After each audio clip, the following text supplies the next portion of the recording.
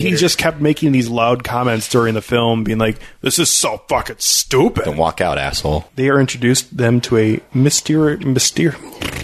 He also had this obscenely large amount of pubic hair, like all around it too, on his like it legs. has to cover up, like I know where the skin meets the plastic. It was still funny. I mean, it looked like Daniel Day-Lewis's beard in the early parts of There Will Be Blood. Like, it was like extensive. If the Infinity Wars ends with the Avengers jerking each other off, I've got to admit, I would actually like a Marvel movie. It's just Captain America reaching for Robert Downey Jr.'s dong.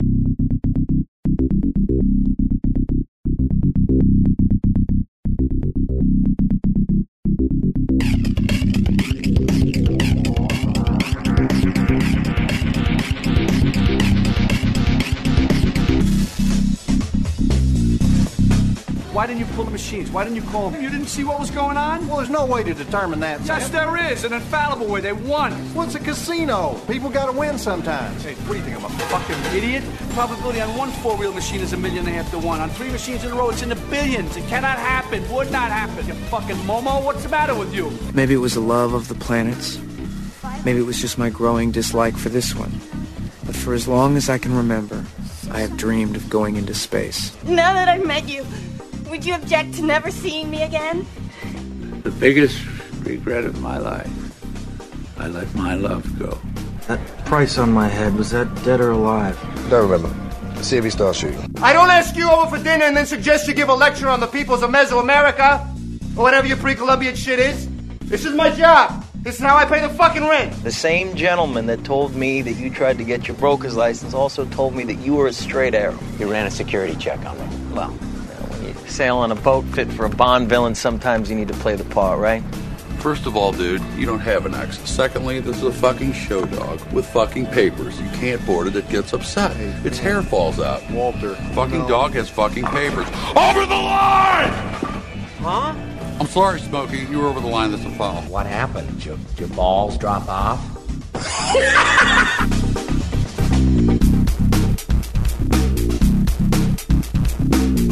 Hey guys, welcome into episode 26 of Film Tank. On this episode, we're going to be discussing the very art-housey film entitled The Overnight, which stars Adam Scott, Jason Schwartzman, Taylor Schilling, and Judith Goldshay, I believe is how you say her name. She hasn't really been in that many American films, but you would know her from Stoker, if anyone has seen that, as she is in that. That's right. I did not realize that. But she is in Stoker, and she's been in a couple other films. But those are the four main players in this film, which is about Alex, Emily. Oh, those are two good names. That's my name with me and my wife. Yay. And their son RJ, who moved to Los Angeles, and at a chance meeting in the park, they are introduced to a mysterious new world. There we go. That's the one. Mysterious new world. That's the synopsis. No, I'm not making fun of you. I'm just saying, like, wow, that's a little. These IMDb synopses are not the best. They went to a party in San Francisco. It's not fucking Narnia. Yeah, no, that's fine. Some people would be there are things. We'll get into that though. The film is directed by Patrick Brice, who's not done a lot. He did a film in 2014 called Creep. Never heard of it. Yeah, but that's getting quite a lot of. In fact, a lot of people are going back to watch that and saying it's even better than this one because it kind of got unseen, or around the time of its release. So this film is actually doing his career a service because people are going back to watch the film that apparently is quite good from what I hear. Okay. Good. Well, maybe we'll talk about that film another time down the road, but on this episode, we're going to talk about the very short hour and 19-minute The Overnight. Hello, you new around here? We just moved here from Seattle. Well, welcome. Thank you. Wow, Max is really taking a shine to your boy. Tonight is our regular pizza night. We could turn it into a welcome the neighborhood get-together. Huh. It could be fun. Whoa. Oh, wow. Hello, welcome, you friends. Thank you for having us in your beautiful home. Glad we could be of service. Why don't we put the kids to bed upstairs and continue down here? Oh. Give me 20 minutes, and I will give you parental bliss. You guys smoke pot, right? No. Yum.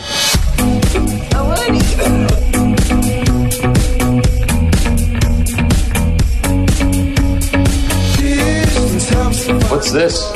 Is that what I think it is? Butthole? $50 if you can guess which one's mine. You take that thing, you own it. You're not just waxing your car here, man. You've got something special. You need to share it with the world. I think we've reached that point in the evening where we should leave before anything crazy happens.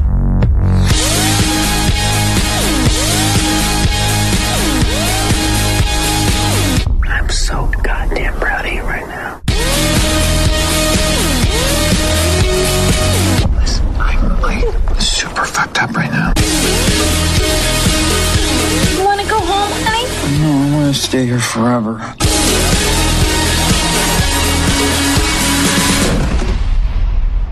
This is California. Maybe this is what dinner parties are like. Who wants to start off? Because this is definitely a film that's not for everybody, and it is definitely has that sort of art house feel to it, I would say, in my opinion. Yeah. And Nick, if you want to disagree with that, you can go right ahead. And actually, why don't you just start us off and give your overall feelings on the film?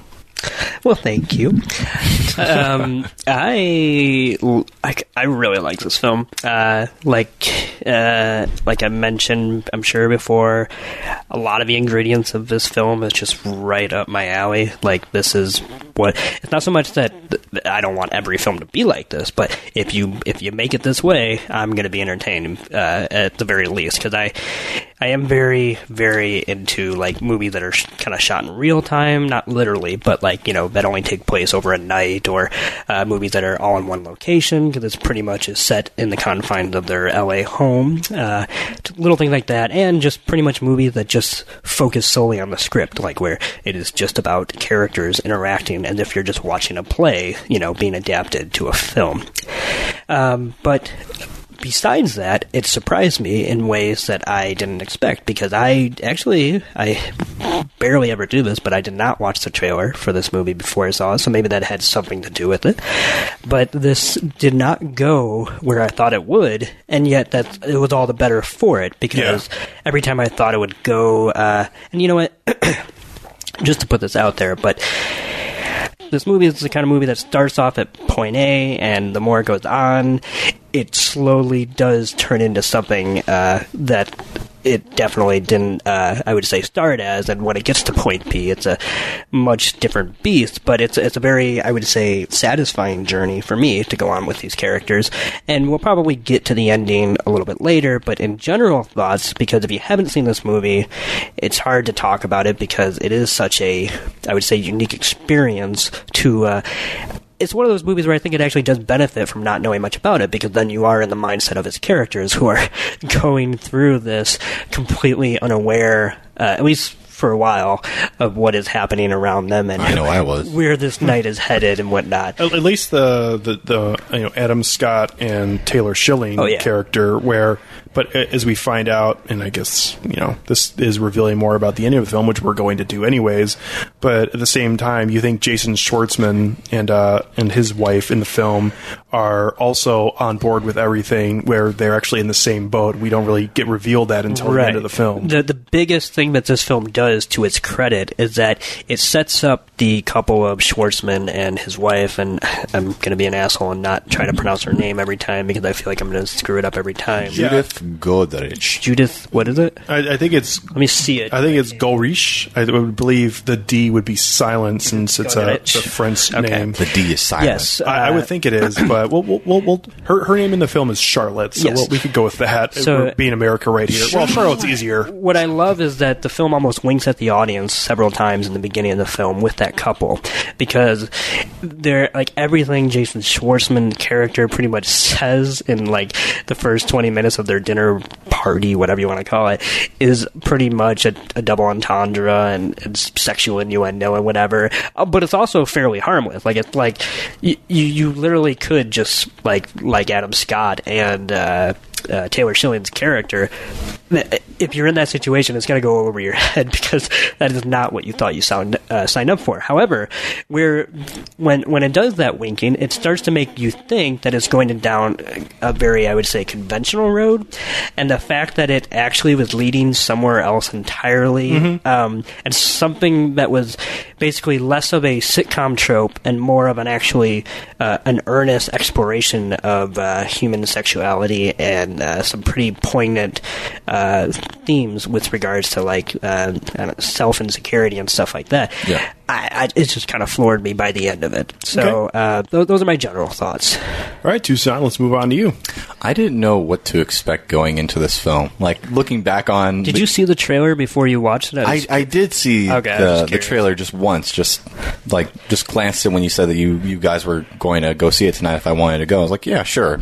I honestly didn't know what to expect out of it, whether it was going to be like a romantic comedy or something. But as I was watching it, I was like, is someone going to get murdered by the end of this movie? I do love... I mean, I never felt bad. thought that was going to happen, but I do love that the first act, in my opinion, is, I would say, like, shot like a horror film. Yeah, I mean, when they go into, like, the child bedroom and it's lit by backlights and neon lights, and they're playing, like, he's playing, I don't know Sleepy Time. Yeah, like, you know, and he literally, at one point, Jason Schwartzman's character almost, like, looks at the camera and just said, "Good night." Like, you know, in his creepy little voice. Like, it's just, it is set up like a horror film. And that's also just kind of because that's what these characters are going to go through, I would say, like, mentally. And, well, and Creep, the previous film, was a horror film, horror comedy. So it kind of makes sense that that's the genre the director is coming from. Yeah. No, he was able to infuse that type of atmosphere to a much more dysfunctional but yet mundane dinner party. And yeah. Yeah, and Taylor Schilling, Adam Scott, Jason Schwartzman, those are all people that I really enjoy their work, especially Taylor Schilling on Orange is the New Black. So, of course, I wanted to sign up and go see it. And I was very surprised and very taken aback for multiple reasons, just by how earnest it was, by how very, very low-key it was. Like, I like that it was shot over the course of, like, at least chronologically within the film, over the course of a night. And there were a lot of, like, really funny and a lot of what-the-fuck parts in it. And out of the entire experience, I just came out as thinking, I was like, you know, that was a pretty okay film. It wasn't like...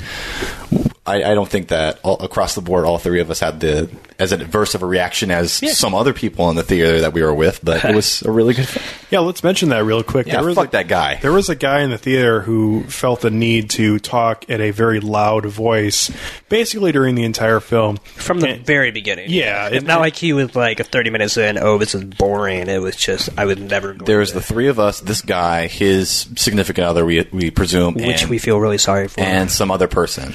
So, thank you. And obviously his girlfriend or wife had been the one who wanted to go see this, but this guy was being like by the book stereotypical asshole guy.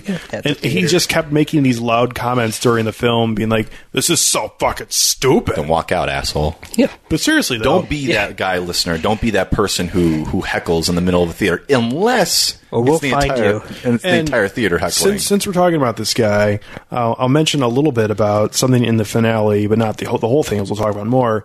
But this guy, because there is a moment where there is sexual and nudity, and then one of the children walks in on them doing this, and the guy, as we're walking in the parking lot, is like yelling at his girlfriend, being like, how can they even allow that? That's like child pornography. I'm like, well...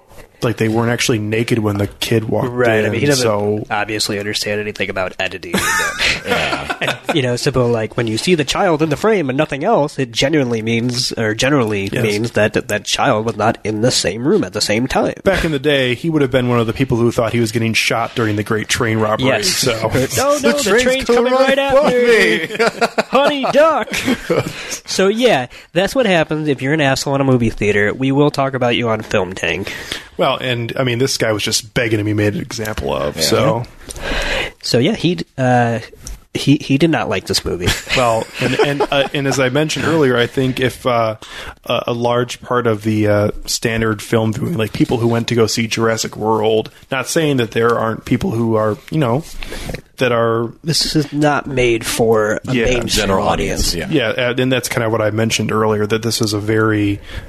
I wouldn't even say like art house necessarily. I guess that was probably the I was going to say, like, word. art house for me, like, signifies more like it has Tree of Life, like things that are or more abstract. But at the same time, though, this is definitely a little bit of a higher concept than your average film. Yes, it has its niche among like stripped down alternative romantic comedy. And it's definitely not a situation or a scenario we haven't seen before. I mean, when you have, like, this whole dinner party not even gone wrong, because that's the other thing about this movie that I was really taken aback by, is that I love the pacing of it. I thought that the progression of this night made complete and total sense on a character level, on a narrative level, because I kept waiting to be taken out of the movie and I kept expecting myself to arrive at a moment where I'd be like, well, why are the characters still there? But I never did, because I thought it was so believable, for me personally, that they created this situation where these characters were making connections, either in spite of themselves or because of themselves. Like,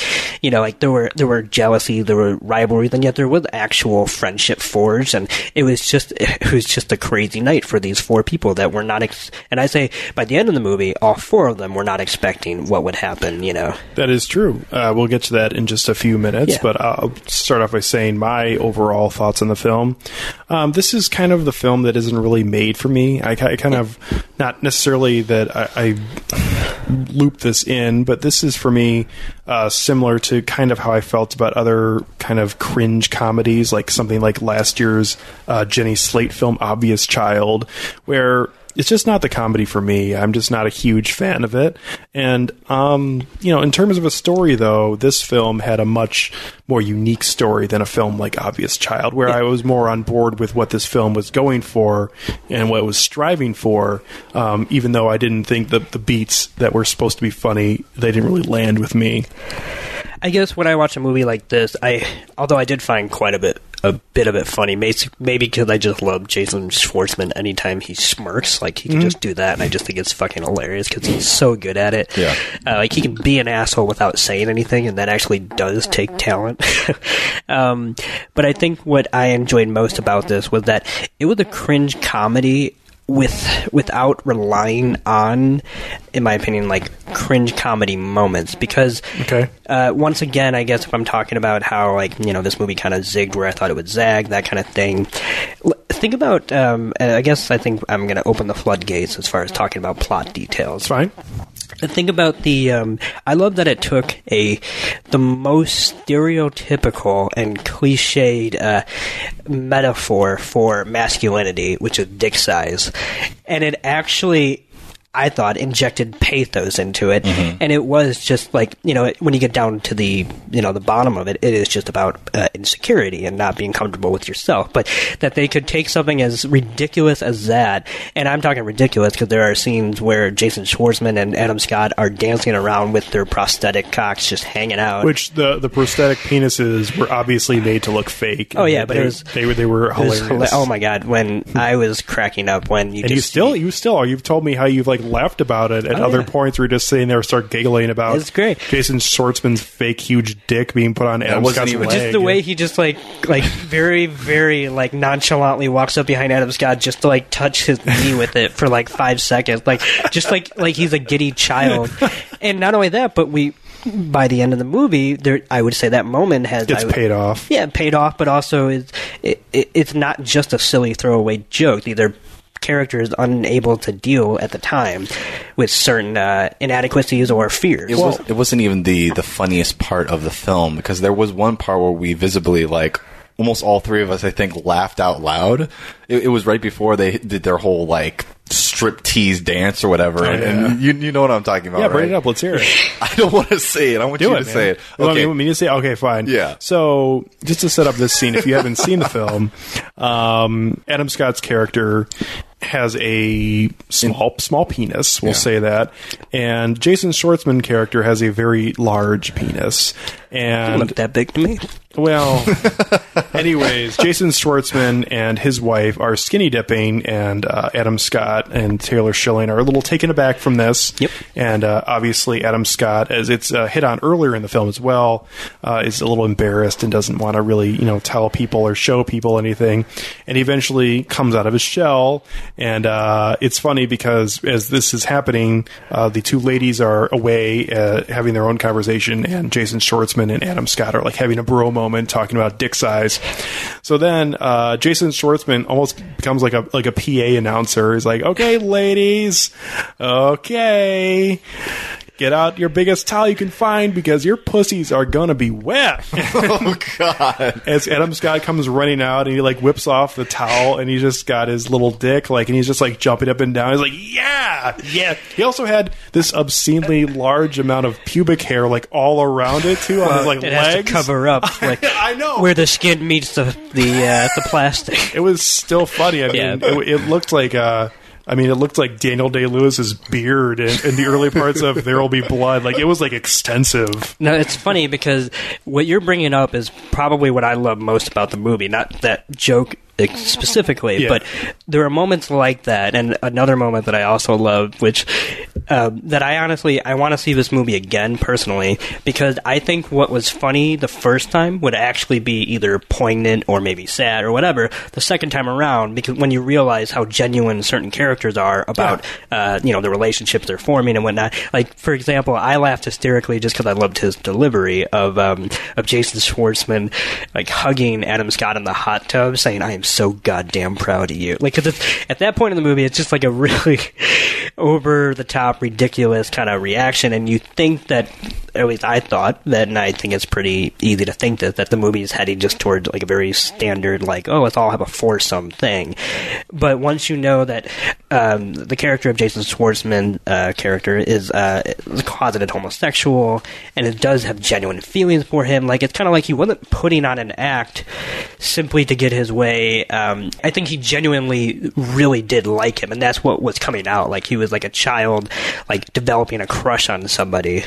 I wanted to mention something, kind of going to your point. I think it's interesting about this film, and it was a layer that when we first walked out of the theater, I didn't really even think about, but as I've thought about this film a little more since then, it's definitely a layer that I think is interesting, and something that usually is almost like an afterthought in films, that it gets mentioned later, but in this film, it gets mentioned and kind of why things happen, but then as it goes on, it becomes less and less prevalent, where it's almost that these sort of things that are happening with these four people only happen because of drugs and alcohol early on in the film.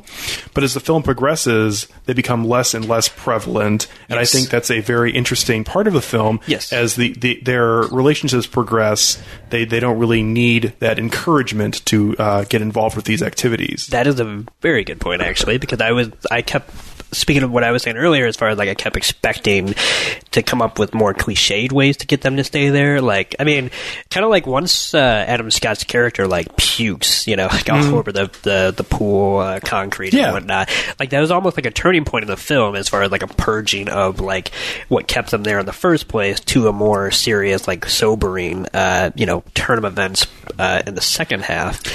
Well, and that also is prevalent in it almost is, it's like hitting you over the head with what I was just talking about, as the two women leave the house and give the two men alone time, as the women go off and they say they're going on a whiskey run, when definitely whiskey run. One of the biggest detours, and it's funny too, because if you want to just talk about thematic things, this is very similar to the end of the film, where the two women go off and the French actress who is saying they're going to get alcohol. They go to a massage parlor, a seedy massage parlor at like 3 a.m, and so Taylor Schilling just ends up in this room being like, "What the fuck is going on? What the fuck is happening?" That's when I thought someone was going to get murdered.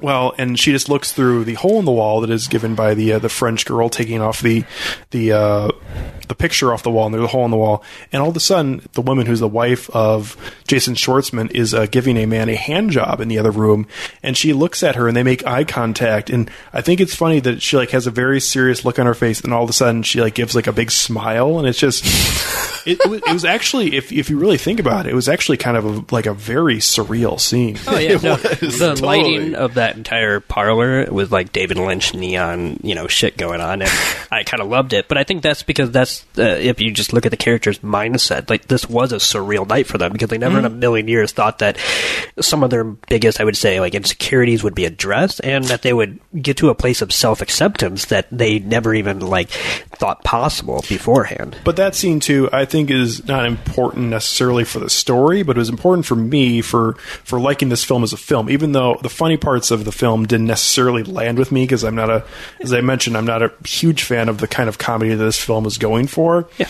But what that part of the film really accomplished for me is it was able to kind of show the women as able to, do their own thing and have their own storyline where they weren't really dependent on the other characters in the film, and also that it really gave them their own part of the film and progressed the storyline as well, which was really nice because I wasn't expecting that. Without becoming like a battle of the sexes thing. Like their needs and wants are independent of the men, but not in any way inferior or superior or whatever. What's funny is we did an episode on Trainwreck a few weeks ago. Yeah. And what was I going to say? In that movie, that was kind of I mentioned on that podcast that was a movie that kind of like had the main character conform and not be comfortable with herself. Therefore, because other people told her what she needed to do and what she needed, whatever. What I loved about this movie was that this had, I thought, a pretty empathetic, whatever you want to call it, take on sexuality and human desire. And because when you look at the couple of Jason Schwartzman and his wife, played by Judith, her name's Charlotte in the movie. Yeah. Charlotte. And when they're what was I going to say? When, like, I think Taylor Schilling is having a conversation with Charlotte about their marriage and, like, how does it work? Like, it's never condescending because she just said, well, this is what works for us, and therefore it's not, it's not the same thing that's going to work for you and Adam Scott. And that's what I think they start to realize and kind of love about each other, is that they are getting a whole different perspective. And it doesn't mean that they're like, oh, that's what I want, but they're starting to realize that there are more, there are more than one way to skin a cat, basically. And that's also what, obviously, I think comes to help them accept and maybe change certain parts of their own sexual lives and whatnot. Well, we've kind of danced around it a little bit as we've mentioned the characters, we've mentioned the story, and we mentioned kind of our favorite parts of the film, favorite comedy beats a little bit. I'm sure there's more we can talk about too, but let's go to the elephant in the room, which is the final scene. If you've seen this film, you know exactly what we're talking about. There's no way you can't, and I just feel like the ending part of the scene, like this, if this kind of thing happened in a film that was very mainstream, it would have a very large reaction to it. Oh yeah, I mean, where this film that really flew under the radar, it hasn't gotten any attention because people haven't seen it. But I feel like the very interesting ending to this film, and it really bumped up my feelings for the film because it changed my outlook on the entire film, and not necessarily because we find out about Jason Schwartzman being a closeted homosexual, but we find out almost about the ending scene where sexuality is almost given like this thing that these roles that we have specified to it as a species since really the beginning of time, from everything that we've been taught, at least in the modern world, gender, that gender really should not necessarily be as big of a deal. Well, yeah. But we shouldn't necessarily have to conform to that just because the opposite sex is able to have children, because you need our parts to go with women parts. And I was just going to say that the ending of this film was it was surprising, but at the same time, it really, after it happened, like, it was surprising, like, at the very first moment when it happened, but when I thought about it more, it really actually made a lot of sense. Everything about that ending was one of those, like, in a way you're going through, I would think, with the character they're going, which is, you did not think that this would be happening. Well, that's kind of what I'm earlier. saying, like, the surprise part of it, like, I was just like, wow. Right, but it's also what you've been basically thinking about the entire time. Which we should probably actually mention what we're referencing right now if you haven't seen it. Basically an orgy. I mean, it's all 4 people. I mean, one after the other. It's not quite like a bacchanalia. But the orgy starts with the two men actually making out, passionately kissing, and then it's Adam Scott starts giving a hand job to Jason Schwartzman's character, and it is, we've talked about this movie having a lot of comedy in it, and also having kind of a playful tone to it. It was a very serious moment, and it felt like it, and it was very genuine. It was. That is a great word for it. Yeah. Good. And I it was just a scene that it was one of those film scenes that you look back on thinking this is actually a part of what maybe a film that you can look back on and say, man, that is a great part of a film. Even if this isn't a great film to me, that was a great part of a film. The fact that they didn't succumb to turning it into a cheap joke, and that they took this, because that was the thing with that throughout the whole movie. The movie kept taking things that could have been cheap jokes, like the dick jokes, which were funny, whatever. But by the time you reach this ending, it's you can't. There's no more fun to be had. You're either going through with this, or it's going to be I would say it's going to be the opposite. It's only going to get worse from there. They would either start to hate each other, which I never would have thought that movie was setting up, because they were just kind of forging too many connections and whatnot. But the whole ending of Adam Scott and Jason Schwartzman starting, and then the women joining in. What I loved about that was that, like I said earlier, it's not a cheap joke, but it's also not, I would say, overtly titillating. It is sexual in nature because of what the characters are doing, and but a lot of the action is kind of off screen, literally, because then it would be a hardcore porno. But that actually fits the aesthetic of it all, which is that none of this is, I would say, it's not it's hard to explain what I'm trying to say, but I think one way to explain it would be to say it's not like at any point during this scene I started to think that Adam Scott was a closeted homosexual either. That's what I love, that the film didn't have to come out and make sure that we understood what was happening. We just kind of figured it out as it went along, which is these four people were starting to give in, A, to their baser impulses, and B, tried to I would say, serve their friends and kind of feel it, since I think the whole Adam Scott and Jason Schwartzman starting it is actually a pretty great payoff to what Jason Schwartzman has been doing for Adam Scott's character the entire movie, which is helping him feel more secure with his own problem. And so I actually thought it was more of like a genuinely touching friendship moment, and yet that's the kind of thing we don't see portrayed in sexuality in cinema these days. And too, this film, and I know, Nick, you did not really get involved with the promotional material of this film, which is, that's a thing that I wish I could do with films, but I can't because I'm too interested in seeing what the studio puts out there. But this film was sold to the audience to be this thing where they're going to eventually end up at an orgy, which they actually do, but it's a different kind of orgy than you would be expecting. Exactly. And that was something. This isn't like, Archie Bunker and Edith at the swingers party and oh, Archie, we gotta get out of here. Did that really happen? Yeah, that was one of the most famous episodes of the show. It's very funny. It's not an orgy, but they didn't. Yeah, it's a swingers party. Yeah, it's a very common sitcom trope. Oh, okay. Yeah, where a couple like that 70s show did it with Red and Kitty. But anyway, it's not like now that I figured it out, we left the oven on. Whatever. It's the fact that this movie not only committed to it, but just completely earned it by the end of it, which just I thought fantastic. It's a softer, kinder orgy. Yeah. So, and also too, we mentioned earlier that the kids do end up walking in and spoiling the orgy. Is it before it becomes a full on sex orgy? As they're just getting started, the kids come in as it's now the morning.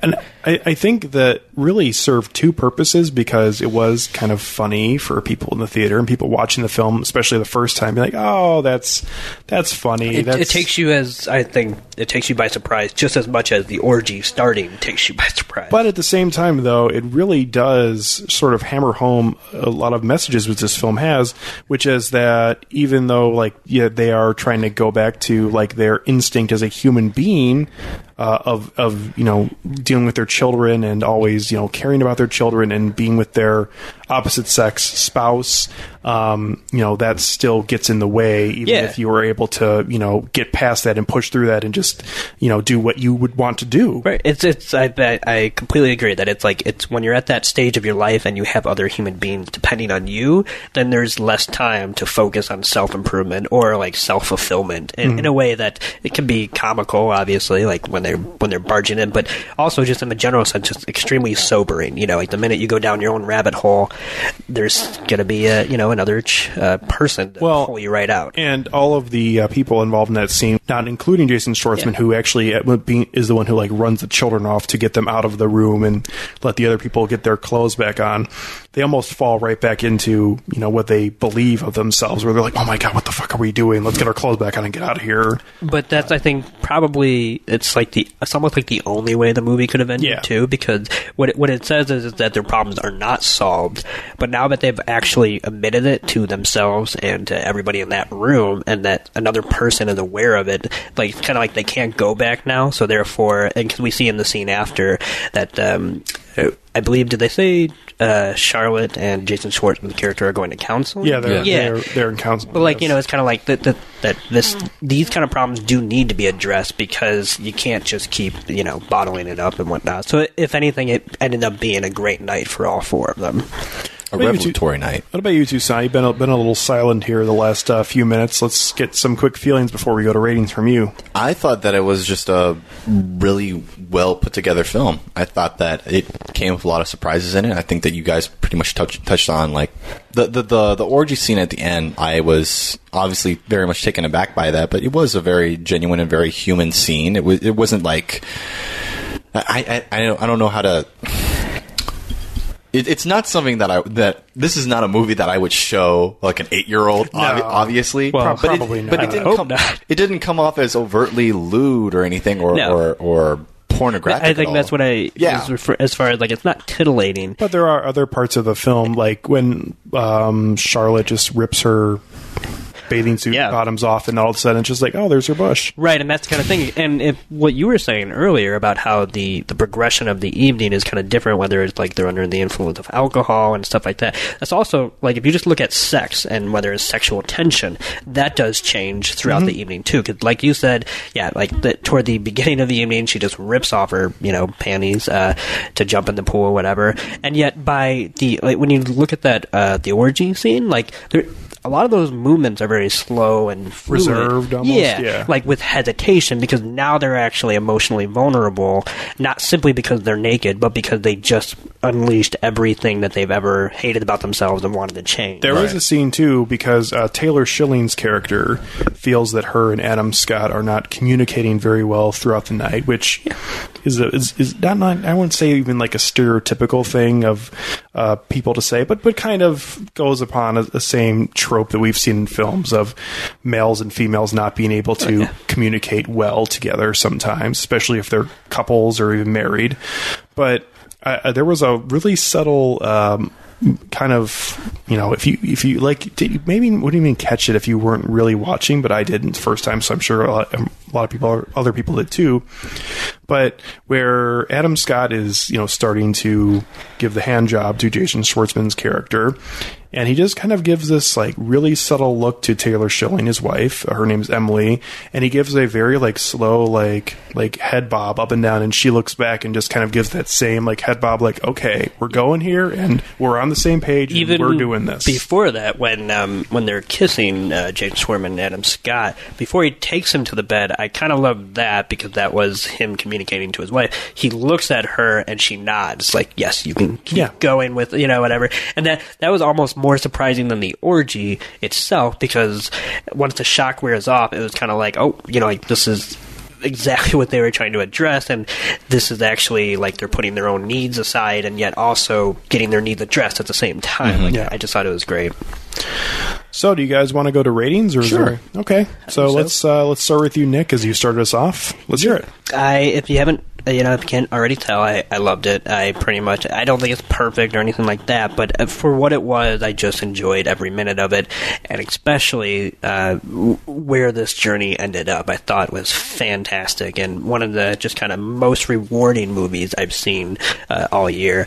But I've already said everything I love about it, so I would just say that I'd give this 4 out of 5 stars, because I genuinely enjoyed both the surface level stuff as far as just the comedy itself. I did actually dig, because that's my brand of comedy. Yeah. But also just what you can really, I think, unpack from this movie is what it says about gender, what it says about marital relations. Yeah. What it says most explicitly about sexuality, which I just have not seen in a movie like this in quite some time. So I really, really dug it, and I definitely think people should check it out. Even if they listen to this and hadn't seen it, it's still, I think, a worthy endeavor. I would guess we'll see this on Netflix before the end of the year. Yeah. And it's 79 minutes, so what did you got to lose? Yeah, for sure.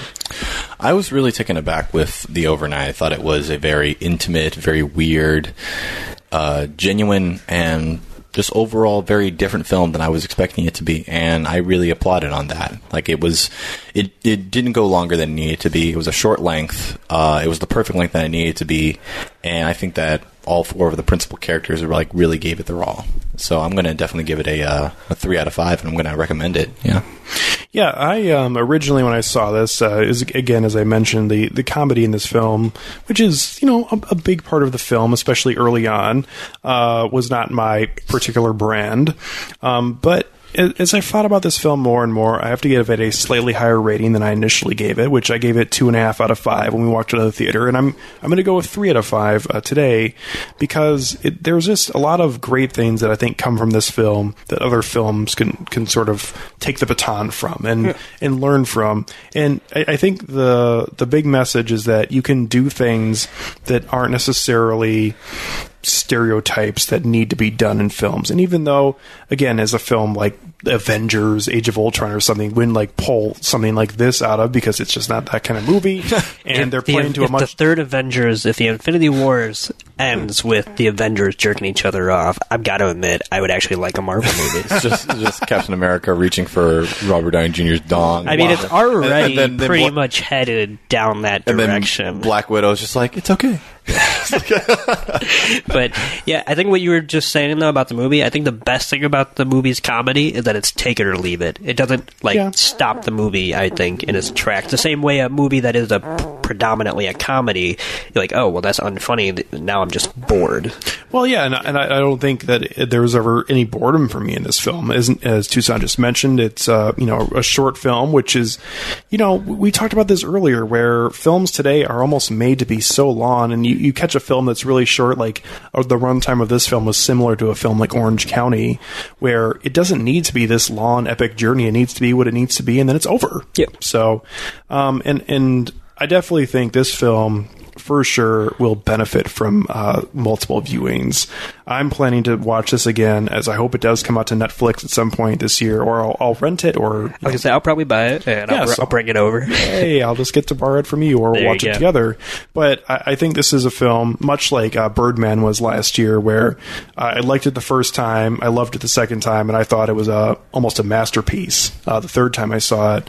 I don't know if I'll have the same exact reaction with this film, but I definitely could see my opinion changing for the better from seeing it again at least once or twice more. There's a lot more to unpack from it than you would expect from a 79-minute movie. Yeah, and I think we would all recommend this as, again, I'll give it a 3 out of 5, and it's a pretty good score from us for a film that, honestly, probably not very many people saw. Like, this is up my alley, but as far as you two go, I'm surprised, I think that does say as far as that it's definitely worth a shot, even if you think you might not like it, there's something there for everybody. It's something different, too, but it's not trying to go out of its way to be something different. No, it's completely earned and committed to everything that it does that most films don't. So yeah, if you have not seen The Overnight and you've enjoyed and are interested in what we've been talking about, I definitely recommend you check it out at least once and give it a try. So thank you very much for listening to this episode of Film Tank. On our next episode, we're going to discuss an Edgar Wright film, which I think a lot of people really enjoy, which is Ant-Man? No, we already talked about Ant-Man. I don't think... I know. And also, that's not an Edgar Wright film, so... I know, but it was a joke. It was a little joke. Because Ant-Man's an ant. Yeah. Oh, man. We're going to discuss Scott Pilgrim versus the World, the Michael Cera film, which was a very interesting sort of portrayal of a comic book film. And we'll talk about that more on the next episode. So if you want to check it out, you can find that episode and all our episodes at filmtankshow.com. Also, you can find our episodes on iTunes, which we'd love it if you found us there and rate and reviewed our episodes. Also, if you'd like to send a review from The Overnight or Scott Pilgrim versus the World, or any film really we've done, or Kingsman: The Secret Service. The very we'll first still talk about that episode we ever did. And if you want to listen to that episode, you can go ahead and do that, because that's not a great episode. No, I mean, it wasn't. First. It's the first Toussaint episode. wasn't on there, so that's why it wasn't very good. Oh, well, Toussaint also wasn't on the There Will Be Blood episode, and that was actually pretty good. That's true. So. We should probably do another episode without Toussaint just to see if that was a fluke or not. Yeah. But yeah, the Kingsman episode, I mean, I think it's safe to say that we have at least improved a little bit as a show since then. And hope we will improve a little bit more. Well, we'll hope. I mean, there's high hopes. We'll see. I don't think we've hit our ceiling quite yet, but we'll see. Anyways, and send anything our way to filmtankshow@gmail.com. We'd love to hear from you. If you like the show, hate the show, wish we would talk more about other kinds of movies, please just and suggestions too. I think that's another thing we haven't really asked for, but if you want to suggest, we did our top 6 Disney movies basically as I would say a modified form of a suggestion we got. So I mean, you can dictate the content. Yeah, and if you wanted to suggest a movie that we haven't talked about yet, that you'd like us to, we would be more than welcome to. I mean, as long as you don't have to go to somebody's house to dig it out of a vault because it's so obscure. Yeah. We'll figure it out. For sure. Again, all those requests and any comments or reviews can always go to filmtankshow@gmail.com. And you can also always find us on Facebook, Twitter, and Instagram at Film Tank Show. So from Nick Cheney, Toussaint Egan, and myself, Alex Diekman, thank you very much for listening to this episode of Film Tank. We will catch you next time.